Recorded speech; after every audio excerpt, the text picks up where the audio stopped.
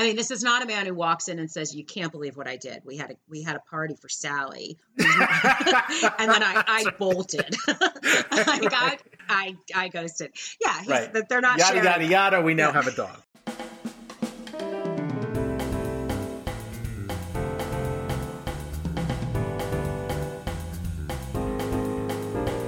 Mad Men, a term coined in the late 1950s to describe the advertising executives of Madison Avenue. They coined it. There's a call for you from 6 Spiderbeck. Welcome to They Coined It. Let's go. 5G. Ooh, boy. Ooh. I know. I feel like that's always our opening. Like, whoa, that was an episode. But you know, this is where I think the series, the rocket is strapped to the back, and it's going into the atmosphere. This is where a lot of these early themes begin to come together. It's where the plot takes off with regard to Don, yes, and the central mystery of season 1 is now beginning to happen. So this is where it all begins to take shape. So yeah, so we're going to talk about this episode and what it all means. But first, we're going to kind of go over some recent news with the madman himself, Matthew Weiner. Just to give you a little timestamp, today is July 11th, so we only know what we know. Which is like almost nothing with what was released by... I'm laughing because, of course not, because any Matthew Weiner project is going to be like Mad Men, and we're not going to know shit about shit. He's doing something. You'll see it when you see it. I could have been the press release. But evidently they announced a development deal for Matthew Weiner with FX for what they're calling, ready for it, a mystery dramedy. So, however that works, I don't know if that means it's a mysterious dramedy. I don't know if it's a mystery with some comedy and drama. I don't know if it's all meant to be mysterious. We could try the math all different ways. We don't know. Those two words together actually tell us less than if they'd said nothing. I've been thrilled with FX projects. They were really known as streamers with the catalogs from NBC and from Fox, and they had this multi-ownership. And now Disney, I think, is really running the ship over there at Hulu with the recent acquisitions, and they're getting more into original content. So FX feeds that. You know, FX now is going to be a big feeder for Hulu content. So, you know, you'll see it on FX first. It'll probably live on Hulu after that. We'll see. But regardless, we don't even know what it is. So big kudos and congrats to Matthew Weiner and to FX for landing the big guy for his next project. But that's kind of all we got to say. There's nothing, you know. It's one of the things I was not able to capture, and I really wanted to for this podcast project, was to get the original episode descriptions. Yeah, because they were, I mean, an example of one. Well, 5G would be like, Don has a visitor. It was insane, and it became kind of an ongoing fan joke. So this is, I'll see you when I see you. That's what this is. Yeah. With new projects. So we congratulate everyone and expect nothing until it's final. Okay, so 5G, written by Matthew Weiner, directed by Leslie Linka Glatter, who I think this is her first Mad Men directorial project. That sounds right. Awesome. Original air date was August 16th, 2007, and it takes place an evening and 3 weekdays, all consecutive days in kind of April or May 1960. So we're still only about, less than 3 months out from the pilot period. So kind of still condensed. Yeah, it's very condensed because it was March, first half right? of 1960, yeah. As the closing credits went by, I couldn't help but notice these names that jumped out at me, which was Jennifer Getzinger was the script supervisor who went on to be a director and is now a great director out there with projects. Robin Veith, writing assistant. This show was such a career launcher in many ways, and it was cool to see. One of the best benches ever in television, no question. Yeah. What I noted a lot here was how narrow the actual plot of this episode is. With Mad Men, you cover a lot of ground. You have a big footprint with lots of different stories going on and everything kind of coming together thematically. Here, you've got kind of that side story of Pete trying to get published, which is really funny and fun with Trudy and him and that whole wackiness. And dark. I'm sorry. We can get into it. Yeah, it's dark. He's pimping out his wife, but dark. That's the B story this week of Pete pimping out his wife.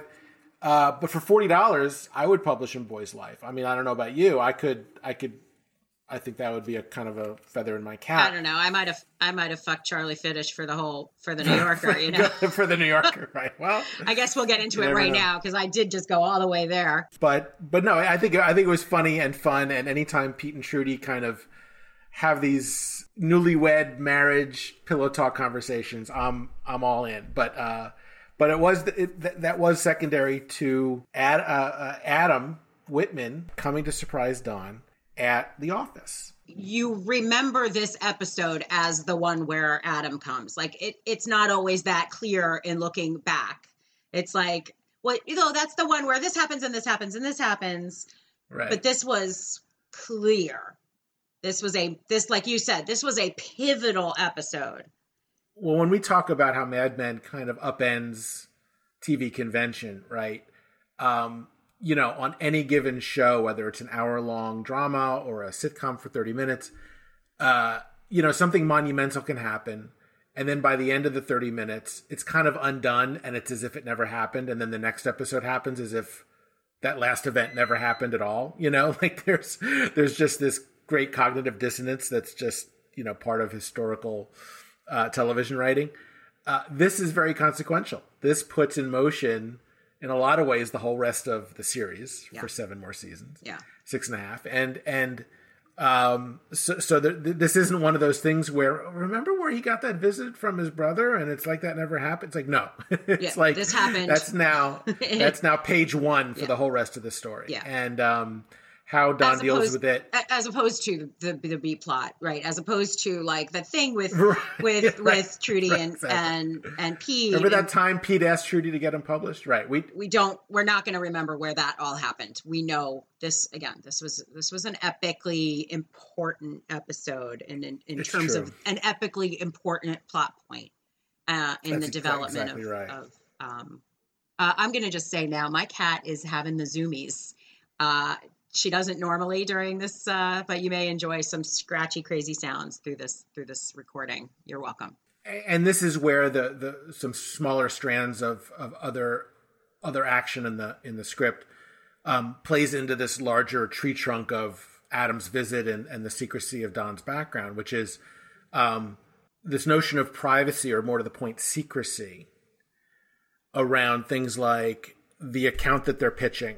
And now I'm forgetting the name of the bank, but whatever this bank is Liberty Bank. It's so hard not to just go Liberty, which is not what this was. But they have this bank come in, and the whole pitch brainstorm is about having an executive account or an account for men only, whereas most banks are trying to get women to come in and they're giving away blenders and toasters and whatnot. These guys are saying, no, it's your private bank account that your wife may or may not even know about. The statements come to your office. It's for that secret life. It's for that little, that private element of your life that's just yours. Statements sent to the office. Yes. Liberty Capital private account. No. Executive account.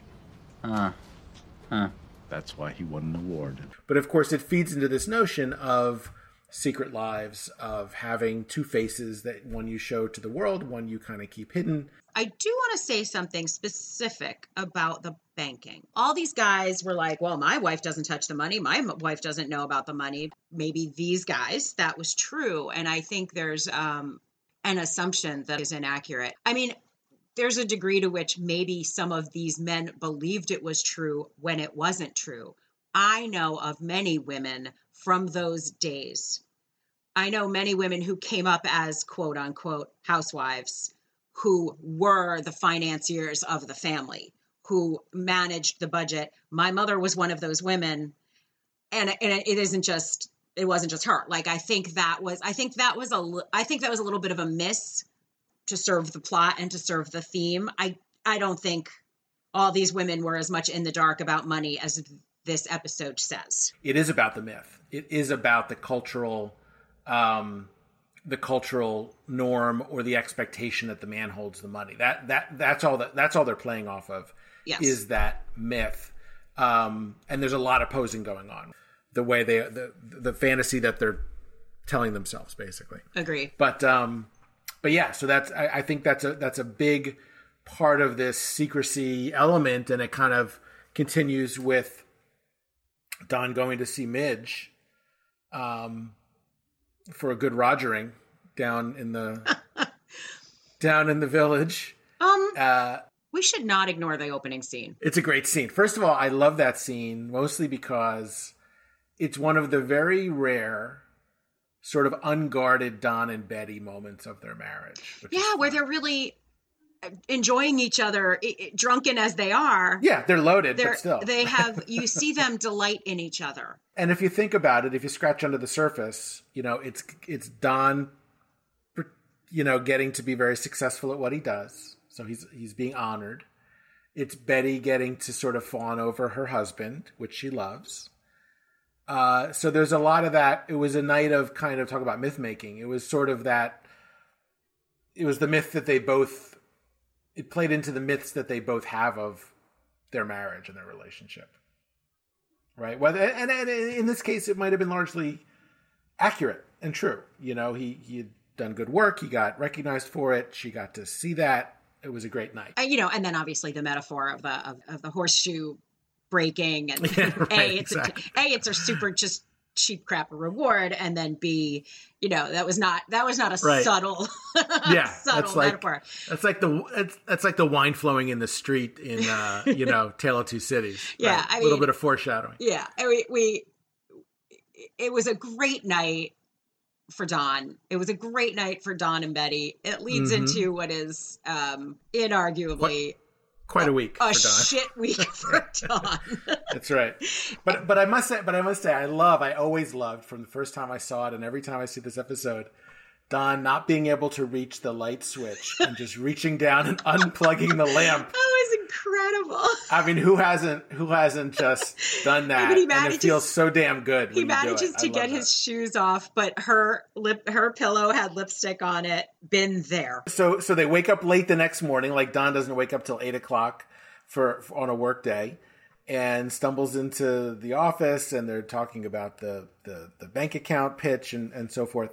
But Midge interrupts his morning with a booty call request. Well, literally, a literal booty call, the literal first one. We learn that Midge never had a phone. Oh, right. Exactly. Right. Midge he's like, what's this? Yeah. Where are you calling from? Are you at the laundromat? Right. Exactly. Right. Which is wild. So yeah. I did love that detail. It was kind of great. And it's not like it goes anywhere. It's just a detail of what it must be like for Midge down in the village somewhere. No phone, just got a TV, Well, I think what it does do, I think it does go somewhere. What had been in place was Don and Midge saw each other when Don showed up.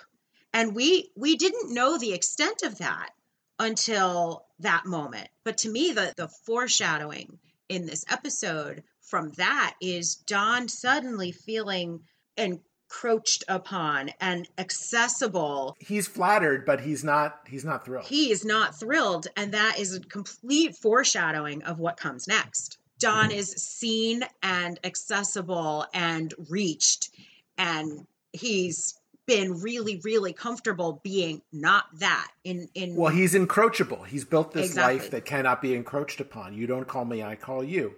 I left the farm. I went to New York, and I know where I am, and you'll never know where I am. So you cannot encroach on me. I'm completely protected, emotionally and physically. Thank you.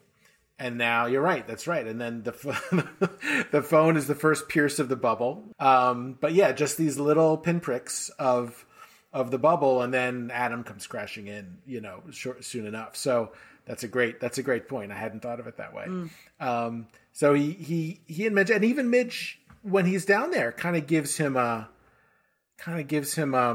a little bit of a dressing down, I would say, in her way within their relationship of like, you know, you love leaving uptown, midtown, and coming down here. You loved leaving it all at the door. You love walking in knowing that you've left this whole other thing behind. And she says, I love being your medicine, right?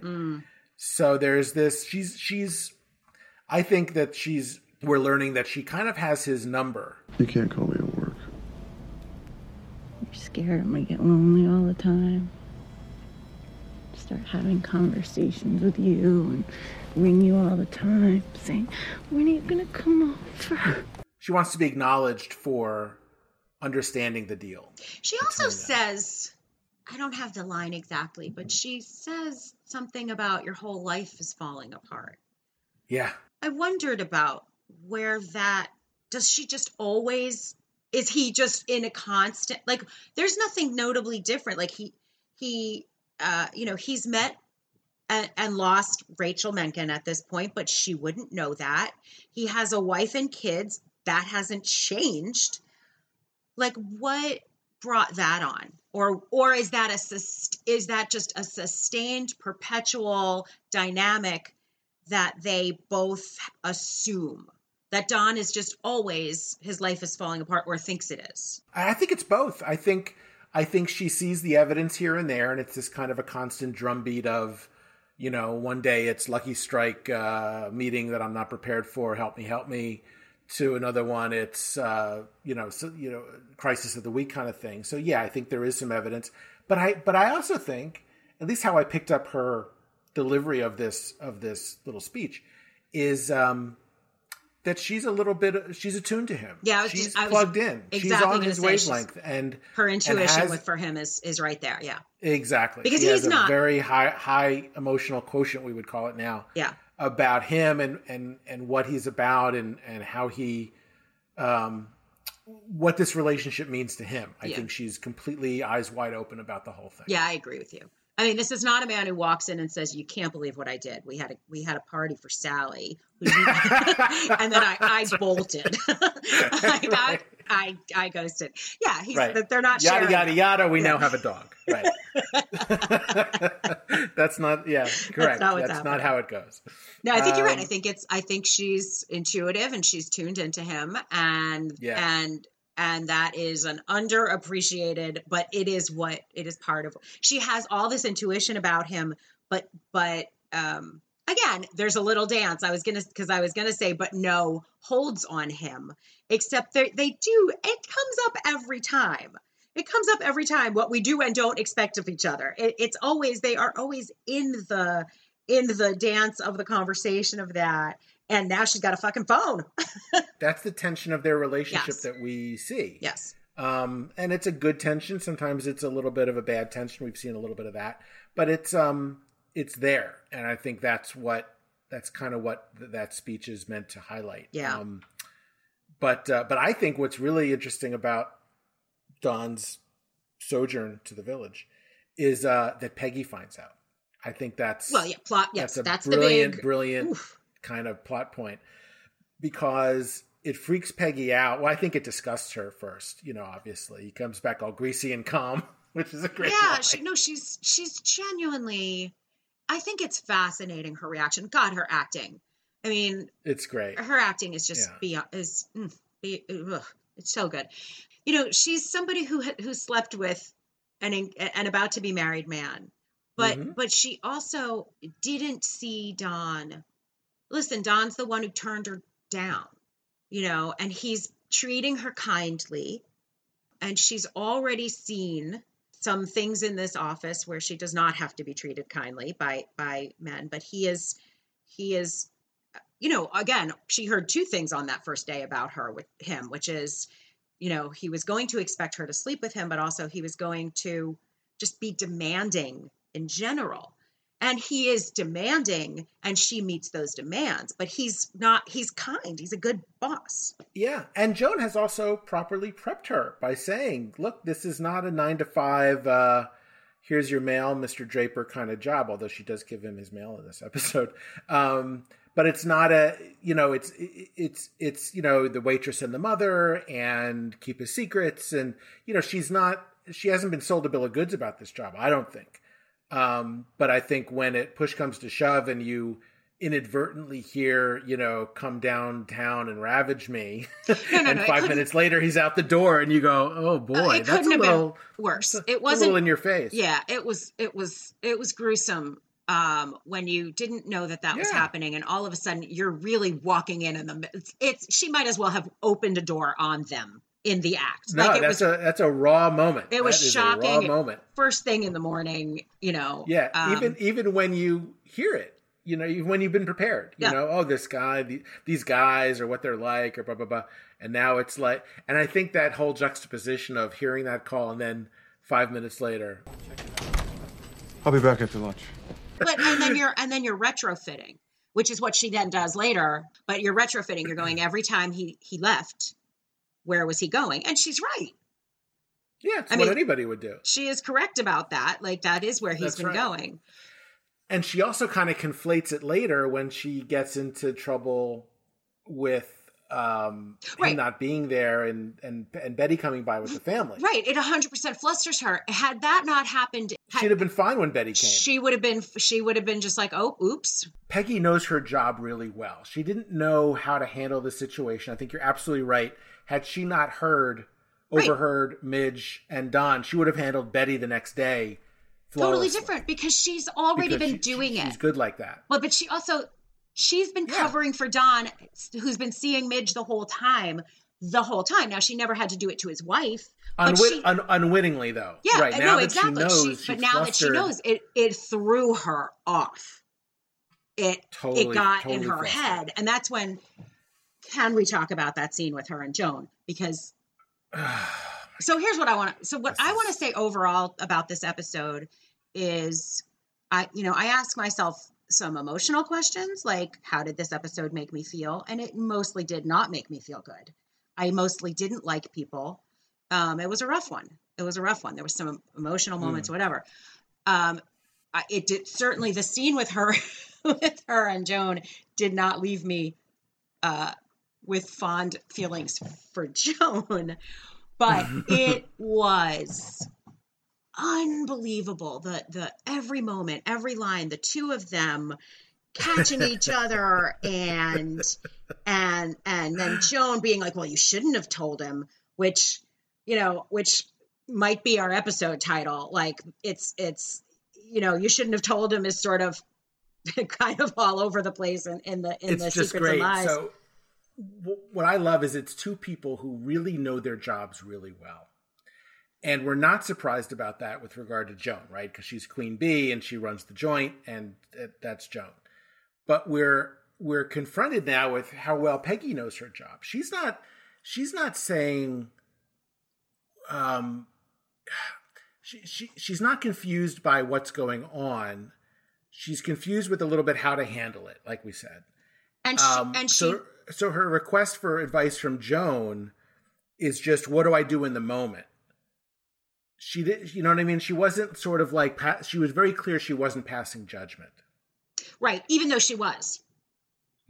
In her way. That was not. Greasy and calm is a judgmental that's right. thing to she was not, she was trying to not let that inform her decision about how to handle this. But in fact, she was flustered. She went to Joan, who she knows can handle everything. Unfortunately, Joan is a gossip monger, wants all the dirt. And Peggy doesn't reach, she really genuinely, in that regard, is better than Joan at her job, because she really, except she got caught by, except Joan out, checkmated her or whatever. There's nothing better to hear in written dialogue than, I can't tell you, and then someone responding by saying, you are going to tell me. That just sets that you're like, I'm on the edge of my seat at that. I don't care what they're talking about. I need to know what's going on. You are going to tell me is a great line. I mean, so that. Can you we haven't really given Joan much props yet. And I think here's the moment. Here's the episode. She's been under the radar. Yeah. I mean, Christina Hendricks was unknown I mean, she was not completely unknown. She was, if you were a Firefly fan, blah, blah, blah, oh, try saying that, Firefly fan. She wasn't mainstream in that world. She was known. The full extent of what she's capable of was certainly not known. She is a force to be reckoned with. Joan Holloway is a force to be reckoned with, and you see that in this scene, which you've already seen her with Peggy, but you never saw her running that traffic meeting. And that was, oh, you're not an office manager, and you don't just manage the girls, the steno pool.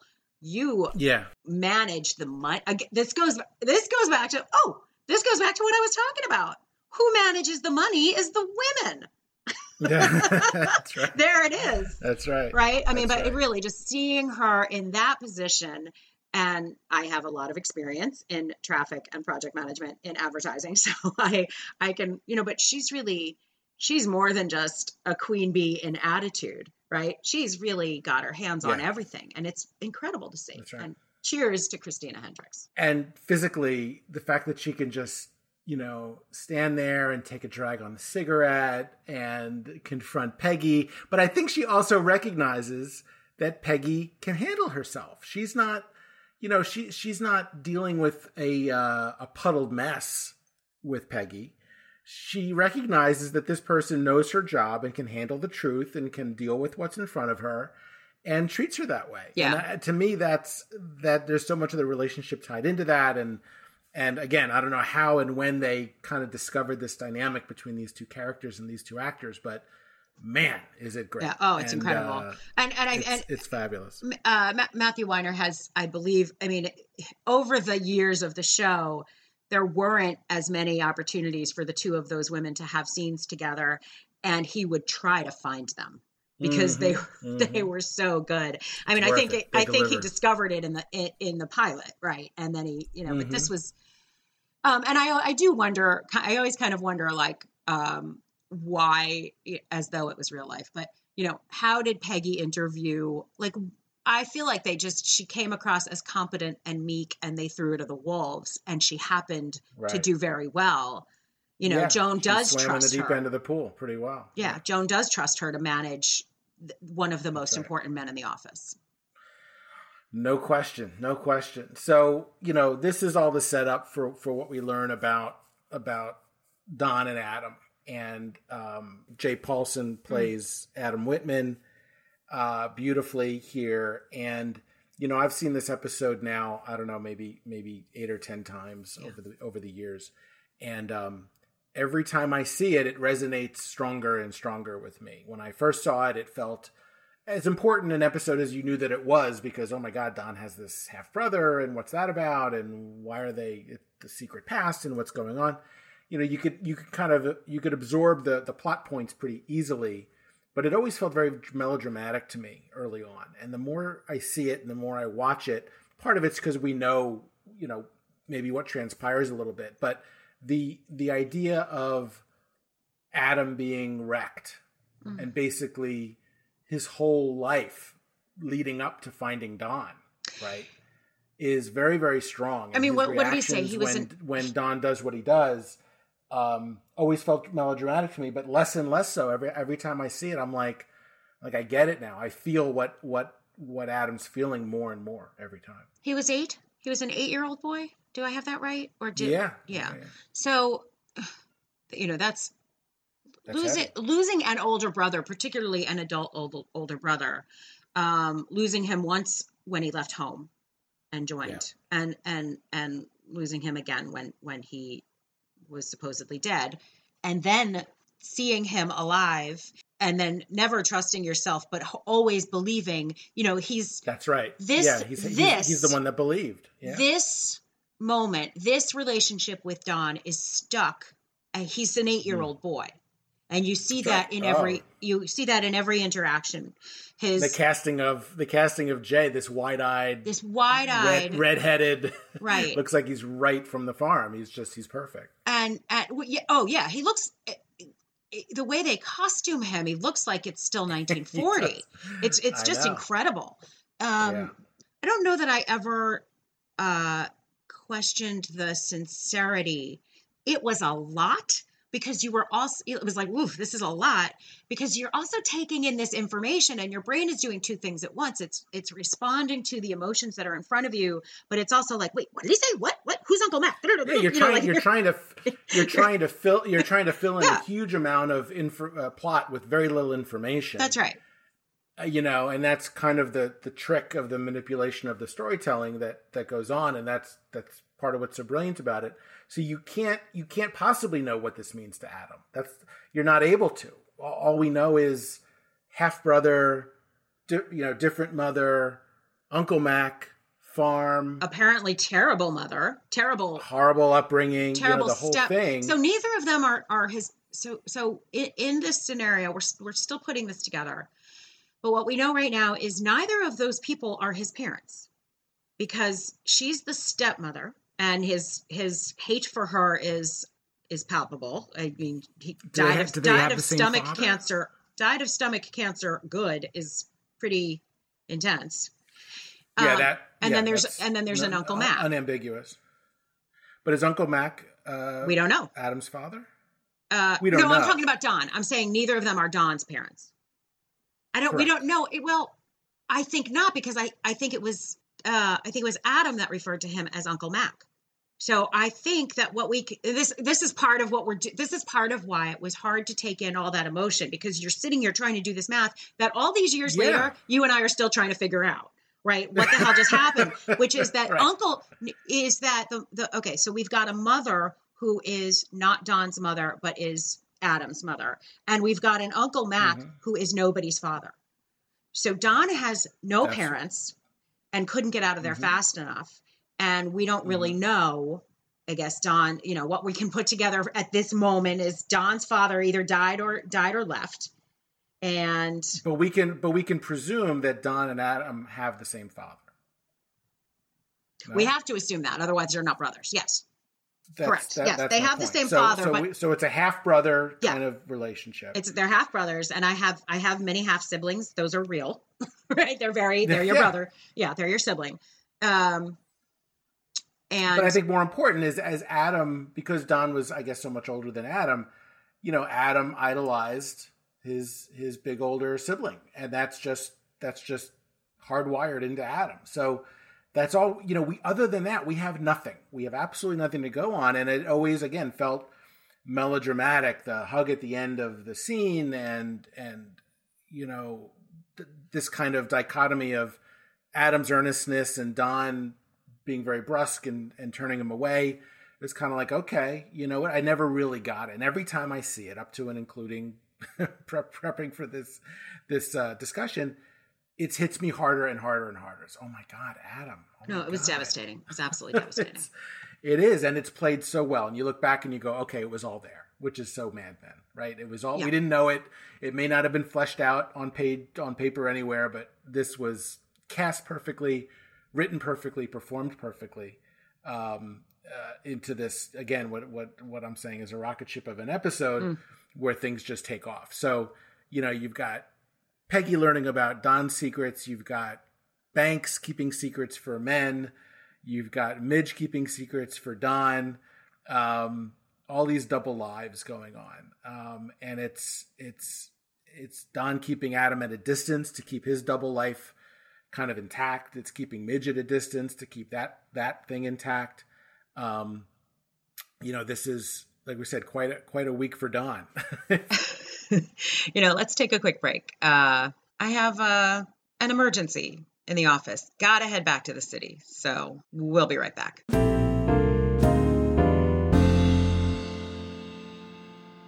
So we wanted to talk about how this episode wraps up. It wraps up really wonderfully. Lots of bad feelings. No, by wonderfully, I mean in a dramatic storytelling sense. There is nothing really wonderful about what goes on in this episode. But I'll tell you, we see Don going back into the city. And look, it's really, every time I watch it, I kind of see it more and more. It's painted to look like he is putting a gun in his briefcase. There's no question. We don't see what he's pulling out of his desk drawer. It goes right into the briefcase, into the bag. Yeah, that's definitely not us picking up a No. This is set up to look like to it is shot the way you would if you were going to have him murder Adam without shot for shot. I mean, would be this way. And it's valid. We don't know Don Draper. Right. And do you ever know someone really? Listen, yeah, right, exactly. I mean, we don't know what he's capable of. But this is also real life creeping into our viewing expectations, right? This is the one of the executive producers of The Sopranos. It's got that pedigree. We're 5 episodes in. We don't know these characters very well. It's in all the promos. Remember, this is 5 episodes into this brand new series, and the only thing anybody knows about it is it's from the Sopranos guy, the great mind that gave you The Sopranos or whatever. So all expectation, and again, I didn't think that at all when I watched it the first time. It was really only after that. Oh, I think I did. But it's clear as day.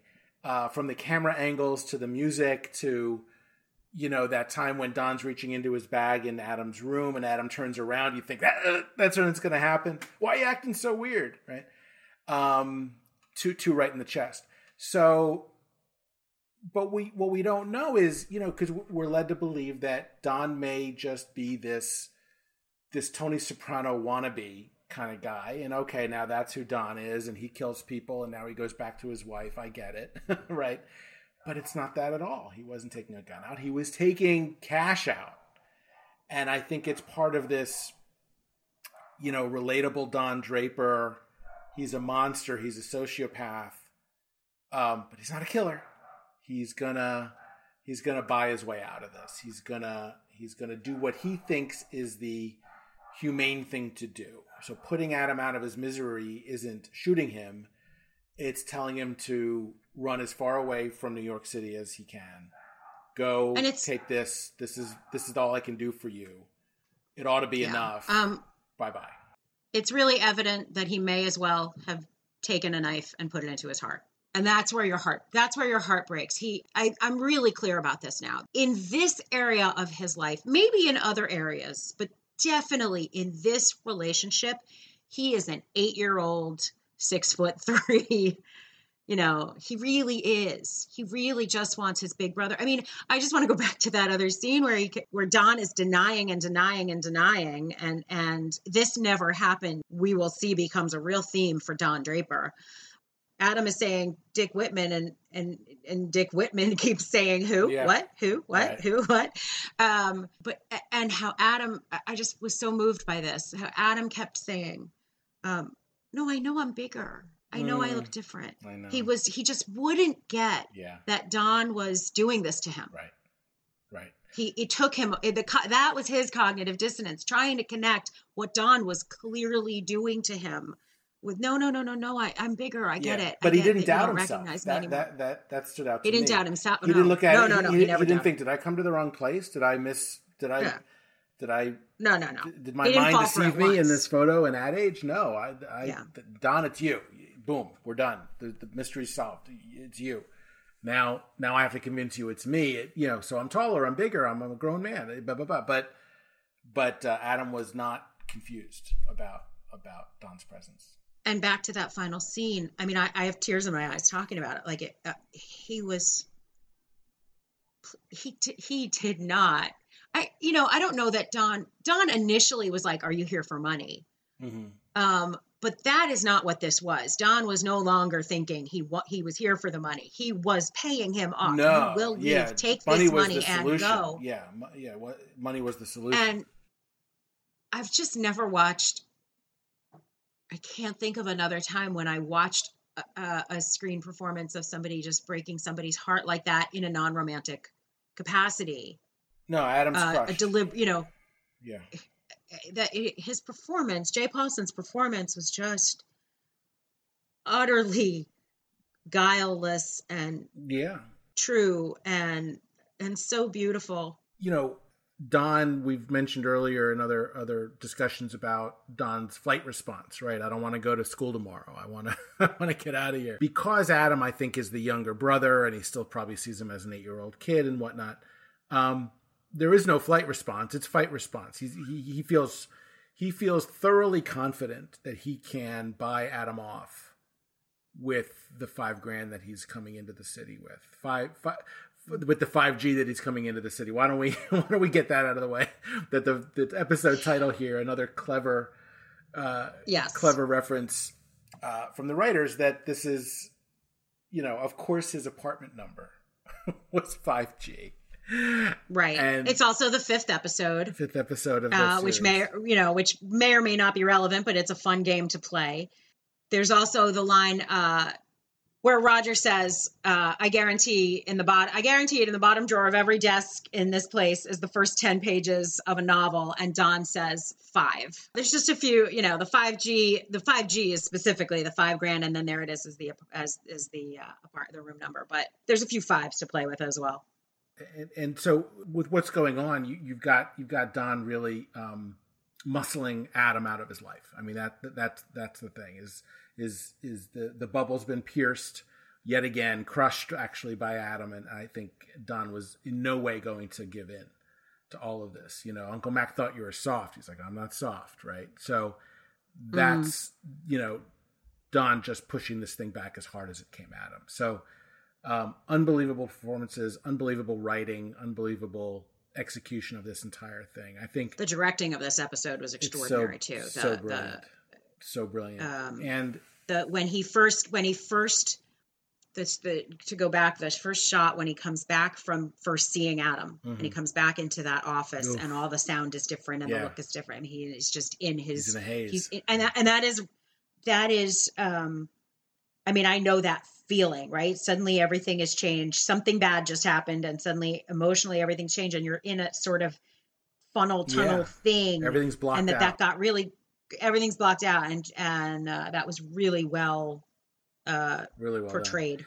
Done. And, Adam's kind of coup de grace with Don is sending him those portraits. In fact, that's what I think gets Don to go back into the city to see him, is those old portraits. It's a little bit of like, you're not gonna ignore me. You're not gonna just kind of get away without me putting everything I have into getting a little reaction from you. Not in a bad way. I just think it's Adam.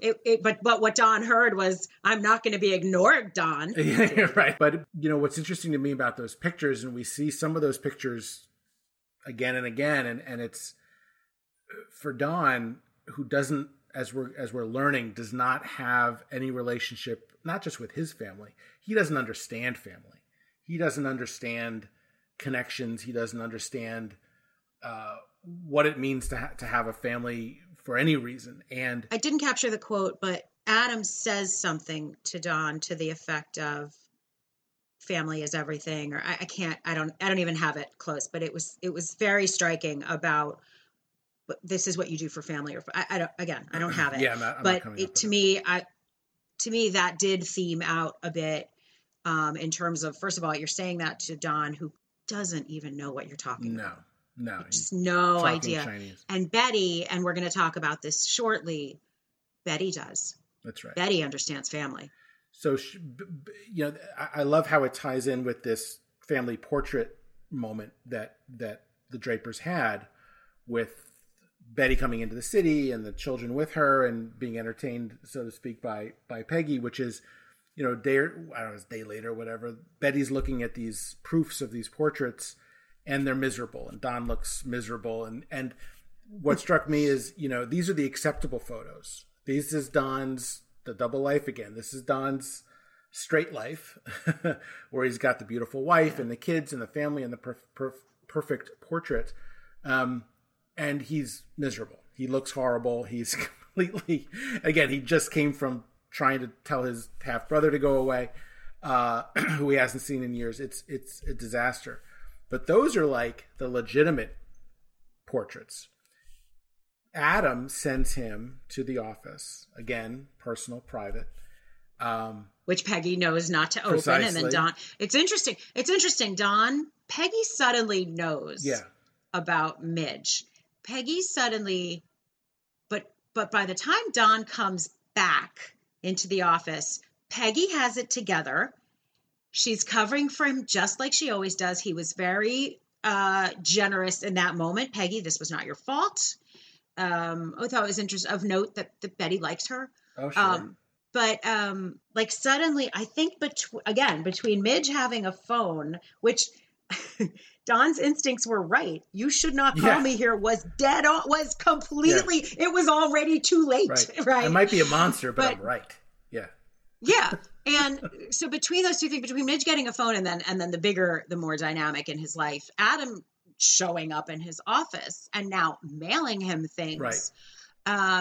Which Peggy probably thinks is like a pinup photo of Midge. Right. Nudes. But Don does start barking at Peggy about that she knows too much. There's a little bit of when she says, I didn't open this, he kind of gives her a look. A shit face. And it's interesting. That's true. It's just interesting that he picks up on her discomfort and it's his own discomfort and it gets all mushed together. I think you'd call that a stink eye. I made up a word. Shit face? I was aware I was making up a word and that it was the wrong word. Stink eye. He gives her the stink eye. It was worse than a stink eye. You know what I was thinking? I was in my mind. Yeah. And we're leaving this in. In my mind, I was thinking of like shit posting.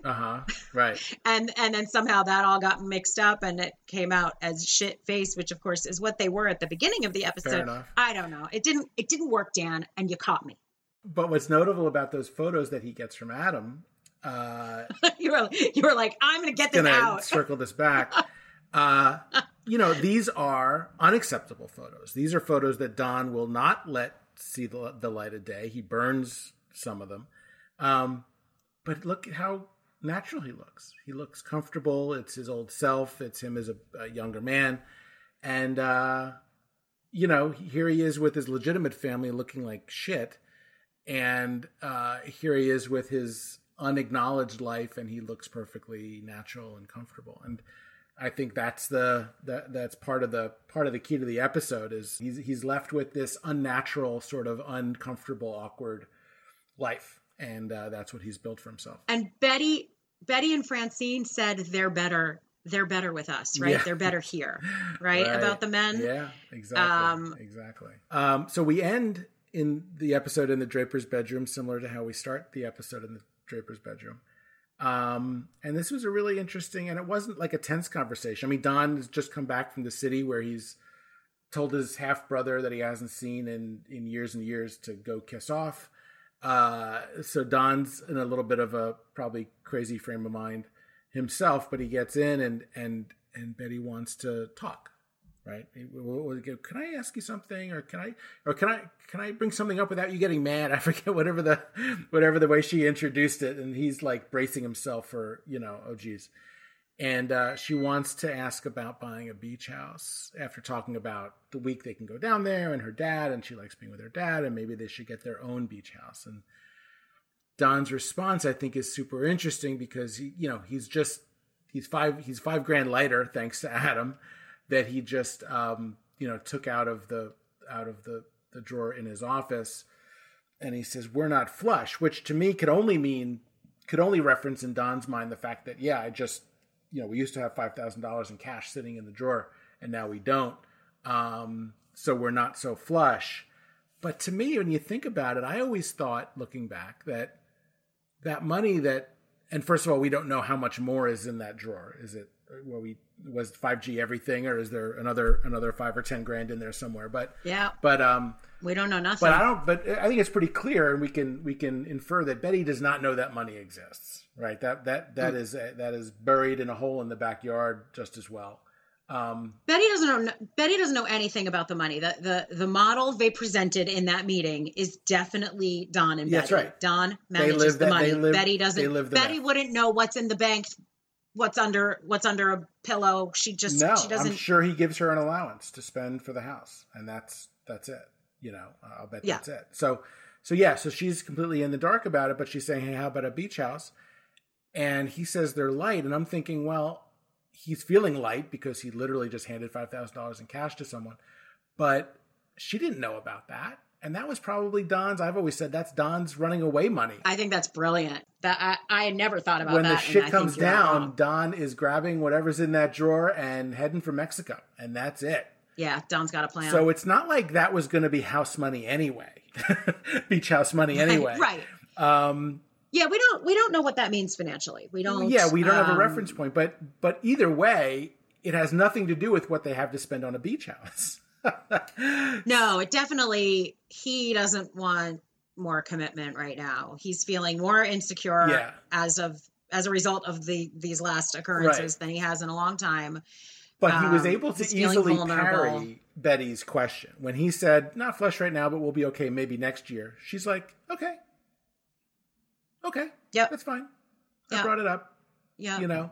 But then she says, I like spending time with, she did that whole thing about, I know you don't feel comfortable around my dad. But then the last thing she says is, you know, I like my dad, whatever she said. I like being around my dad. Again, she's got some family values there. Yeah, exactly. And she's ready to give that up for Don because she understands that she doesn't quite understand the depths to which he doesn't. No, still the case. So to me that, you know, it kind of feels like a little bit of a throwaway little scene after all of this turmoil of Don's, the episode for Don.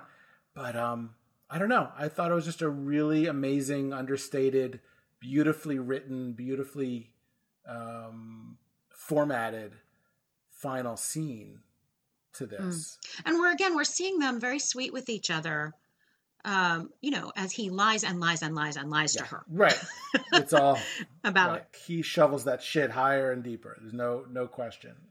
It's what a disaster this guy is. So there you go. 5G. We're going to take another quick break. And when we come back, we will talk about quote of the week and a little bit of what's coming next week.